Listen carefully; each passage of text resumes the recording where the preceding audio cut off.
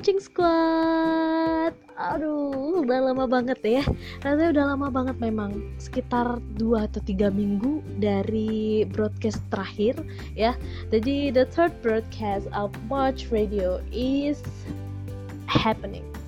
Jadi sekarang ya, siaran ketiga untuk March Radio, yang walaupun sebenarnya ini siaran ketiganya sudah harusnya beberapa minggu yang lalu dan memang sudah di titik vokal, tapi ternyata memang ada kendala teknis, yaitu di suara saya. Jadi aduh, mohon maaf Marching Squad ya. Jadi hampir 3 minggu saya recover dan akhirnya bisa sekarang seperti sekarang lagi, walaupun belum full fitnya, tapi semoga saja bisa menemani Anda dan Anda juga tetap siap untuk menyimak March Radio. Hit the best your music ya. Oke, Marching Squad, balik lagi ke broadcast kita, masih membahas mengenai How to Make Your Life More Easy and Productive, buku karya Linda Bradford yang isinya bener-bener memotivasi banget nih Marching Squad. Jadi pengen banget nih bagi untuk Anda, siapa tahu ya yang hari ini mungkin perasaan hatinya sedang gulana, gundah, gelisah, merana ya, ataupun sedang ya dalam fase-fase yang perlu healing atau mungkin healing from your heart, penyembuhan hati. Karena ya selain perasaan mungkin yang sedang tidak karuan, cuaca juga sedang tidak menentu ini Marching Squad. Kalau di sini ya hampir setiap hari hujan, dari siang sampai malam, kemudian lanjut lagi di pagi hari, ya hampir setiap hari seperti itu. Jadi a little bit gloomy, but I really like to spend my day and do some amazing things, some happiness things. So the things that I need to do and I do not need to forget every day is about relax. Jadi untuk di hari ini Marching Squad ya, kita akan membahas mengenai relax. What is relax? Apa sih relax sebenarnya Marching Squad? Oke, kalau bicara soal relax, kita tidak perlu terlalu deskriptif untuk menceritakan hal tersebut ya. Karena kalau Anda mikirin definisinya, sebenarnya satu, Anda sudah tidak relax Marching Squad. Yang kedua, definisi ini bisa Anda cari di berbagai referensi. Yang terpenting adalah memaknai dari sebuah kata relax nih Marching Squad. Just relax. Nah, relax adalah hal yang cukup sulit tapi mudah untuk dikerjakan. Kenapa? Kadang-kadang sebenarnya kita bisa saja merasa rileks dari hal-hal yang sederhana Marching Squad ya, tapi terkadang kita mengabaikan hal tersebut. Nah, apa sih sebenarnya yang membuat kita harus lebih rileks? Nah, kalau Anda bisa mengkondisikan situasi diri Anda yang nyaman dan tentram, sebenarnya Anda sudah mulai bisa membuat diri Anda jauh lebih rileks. Jadi sebenarnya tidak harus cara-cara yang wah gitu ya, saya mesti pergi ke restoran bintang 5, saya mesti makan di tempat yang elit ya, ataupun jalan-jalan ke luar negeri atau apapun. Justru ya kadang-kadang kita hanya butuh tidur untuk relax karena mungkin terlalu banyak hal yang Anda kerjakan.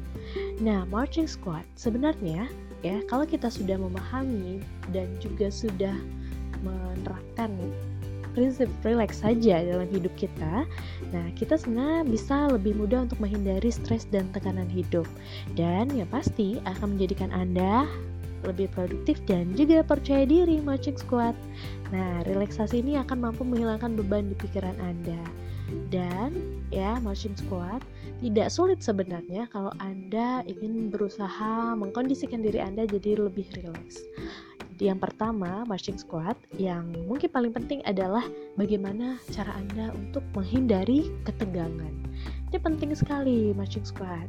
Jadi banyak sebenarnya orang yang sudah melakukan relaksasi tapi masih juga bawa beban pikiran dan beban tanggung jawab di dalam pikiran dan pundak Anda ya.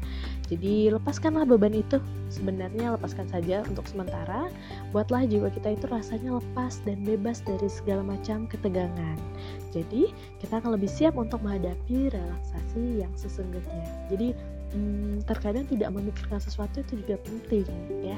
Bukan berarti ngeblank nggak sampai ngeblank, tapi ya let it be for a while.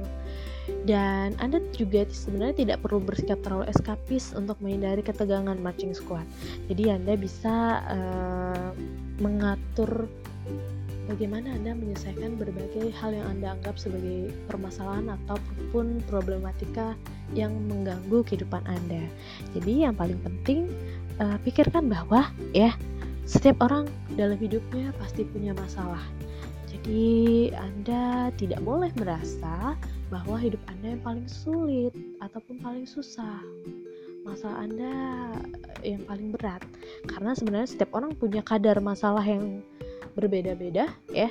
Dan yang paling penting adalah bagaimana kita memikirkan porsi dan juga prioritas dari masalah tersebut untuk kita selesaikan satu persatu. Marching squad ya, jadi coba deh untuk mulai memandang masalah dari sudut pandang yang benar marching squad. Jadi mulai dari proporsi ya, tidak boleh kita terlalu menyalahkan diri sendiri untuk sebuah kegagalan, tapi juga tidak boleh Anda terlalu berlebihan memuji keberhasilan yang Anda rasakan. Jadi intinya marching squad, jangan terlalu membesar-besarkan suatu masalah, tapi juga jangan terlalu mengecilkannya. Jangan Anda tutupi masalah yang Anda hadapi saat ini, yang sedang Anda hadapi, namun jangan juga terlalu diobral ataupun diceritakan kepada siapapun. Karena tidak semua orang senang untuk mendengar keluh kesah hidup orang lain ya. Jadi mungkin kalau Anda ingin meminta pendapat ataupun sedikit masukan, it's okay, tapi jangan kemana-mana cerita masalahnya. Terkadang itu menjadi hal yang mengganggu, oke? Ya, jadi mulailah untuk memandang suatu masalah sesuai dengan proporsinya, dan Anda akhirnya nantinya akan bisa mengontrol energi yang seberapa banyak energi yang perlu Anda siapkan untuk menghadapi masalah tersebut. Nah, marching squad, sementara untuk mencoba mengatasi masalah-masalah yang sudah kita pikirkan tadi, levelnya ya, level masalah dan kapan kita harus bertindak untuk menyelesaikan masalah tadi. Dan langkah berikutnya adalah ketika Anda sudah merasa sangat down ya, coba untuk sejenak saja jangan memikirkan masalah yang sedang Anda hadapi marching squad. Jadi hadapi masalah yang mungkin sedang kita alami ya, itu secara satu persatu dengan prioritas yang tadi yang sudah kita pikirkan di awal. Jadi lebih baik untuk mengatasi masalah yang secara nyata hadir di depan pikiran kita daripada masalah yang belum pasti ada. Terkadang masalah itu muncul karena kita pikirkan sendiri ya, akhirnya itu masalah menjadi besar dan sebenarnya tidak ada masalah, tapi kita sendiri yang membuat masalah ya. Jadi it's better to take a problem in a portion.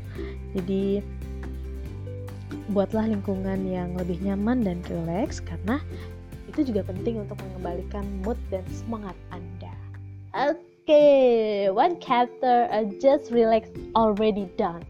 Jadi untuk Anda yang butuh motivasi dan semangat untuk menjalani hari-hari, stay tune terus di March Radio, karena Nete akan selalu berusaha untuk menyelesaikan this chapter from this book, dan semoga saja bisa memberi semangat dan menginspirasi Anda setiap harinya.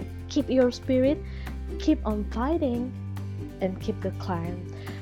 For the song, lagunya udah di pekan lalu, jadi stay tune terus saja untuk broadcast yang berikutnya. Only on March Radio.